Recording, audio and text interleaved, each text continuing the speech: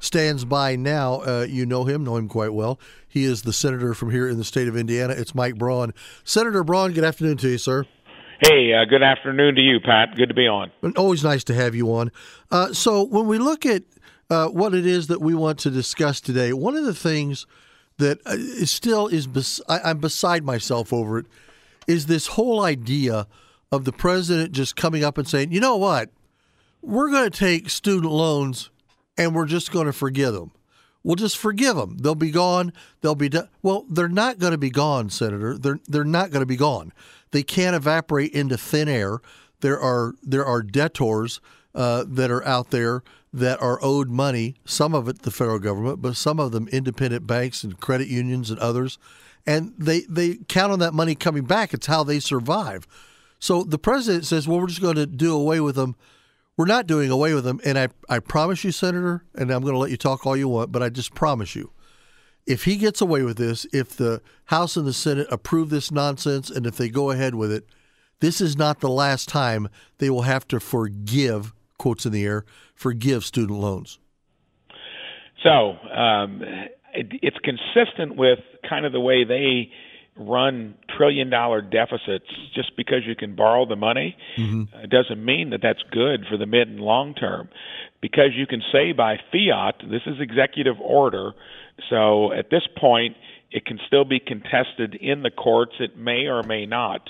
The Dems, then, if that happened, will probably bring it up for a vote, and I'm sure they'll hold all of their ranks together for it.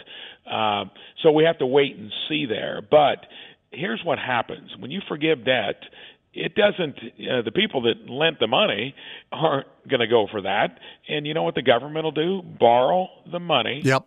Like they do on anything where they spend it and don't raise taxes, fees. That's tough. When you raise money for spending, that gets voters alarmed. And if you're doing this outside of your normal budgeting, which this is obviously, this is pandering for votes. And the sad thing is 65% of all workers don't have a college degree. This is going to go to future high-income earners. And what does it say about the ethic of responsibility? You took out that loan. Everybody would want some type of loan forgiven. It, to me, starts us on that tricky pathway of where do you end with this? What is the next thing you want to forgive? They tampered with the work ethic through the whole COVID response by putting out extended unemployment benefits to the tune of almost $900 billion, which about 30% was hacked by fraudsters. All this stuff gets swept into the fact that they borrow the money to cover it, and that relief valve is the fact that we're now running $1.5 trillion deficits. This would just add more to it. Penn Wharton says this will cost us between $500 billion and $1 trillion over the time that this forgiveness takes place. Yeah, and by the time that one has exhausted itself, before we see the fruition of all that payout, they'll be doing it again. Because there are people right now, I mean, the universities, when they see what happens here, when they see that all these kids that came to their school, some of them not even finishing school, but still the debt was hanging out there, and now the debt is gone, the universities are like, man, this is money just waiting to be grabbed here, and they'll start really hounding high school juniors and seniors about, come on to college, sign this piece of paper, won't cost you a dime. And the Democrats and the liberals will have to step up to the plate again and do this all over again. This is insanity. Crazy. It's highly inflationary. All this business about the Inflation Reduction Act, which was not that, this counters that and more so. I read an interesting article just today. Why don't we transfer all this debt to the respective schools' endowments? They then, that debt is not forgiven. It's an income-earning asset for the school, and maybe it would incentivize the schools to start doing what Mitch Daniels did at Purdue, keep your costs down. Post-secondary education has turned into something that has gotten so out of control. Look at the families that got a couple graduates back in the basement. We stigmatize a lot of the things that could be taught better in high school that would pay more than a college degree might. That, to me, I think is a solution. Do a better job with our high school education and then disrupt post-secondary education to get more competition, more choice, and lower prices, lower costs. Yeah, this reminds me so much. About a year into her first term, AOC, I'll never forget, she was doing an interview, I believe, with ABC News. If there's anything more frustrating than AOC, it's AOC being interviewed by ABC News, because then it's like, ignorance breeds ignorance. But they were talking to her, and they were going, well, we understand what it is you're wanting to do here, back in the, we got to do Green New Deal days.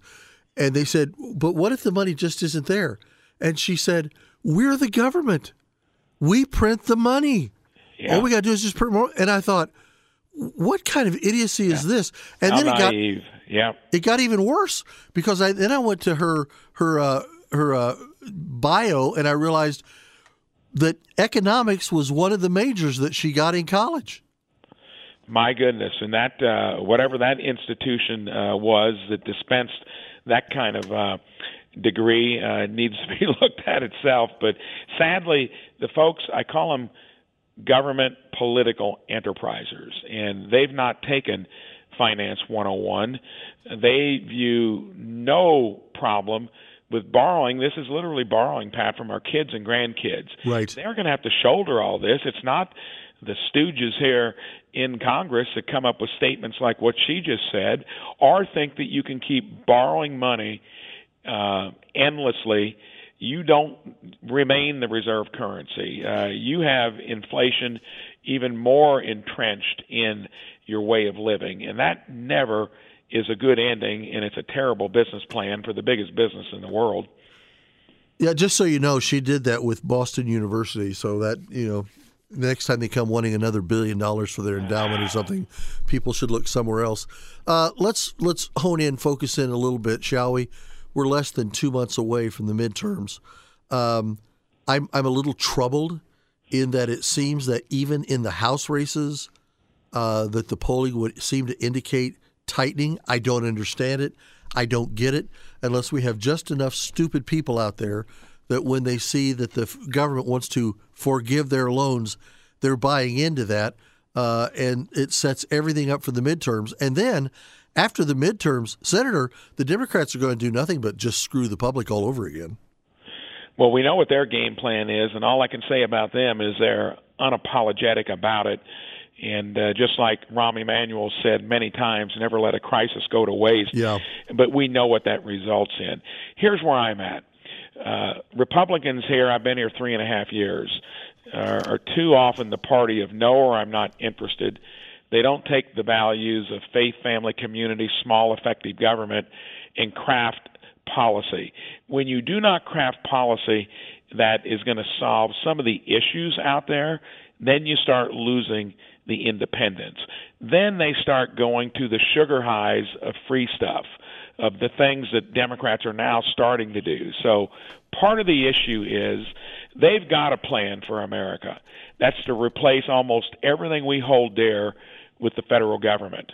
We as Republicans have to articulate the harder argument about things that work we know in our own state, across at least half the other states, but do it in a way, because the sad reality is independents who were hugging us a couple months ago in the polls are now starting to fall to the default of everything I just mentioned. So I think we're going to be okay with the House in a smaller margin than what's anticipated.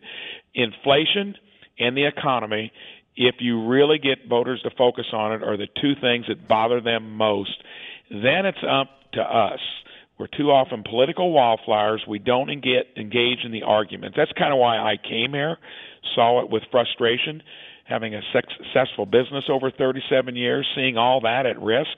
We got to get better at it. I'm still hopeful that the public in the swing states and the independents who determine who the president is in a presidential year and the swing state senators are don't drink the Kool-Aid. Listen to what was putting us in that great position you're talking about a couple months ago. That's when the Democrats pour the coals to it. We've got a counterpunch.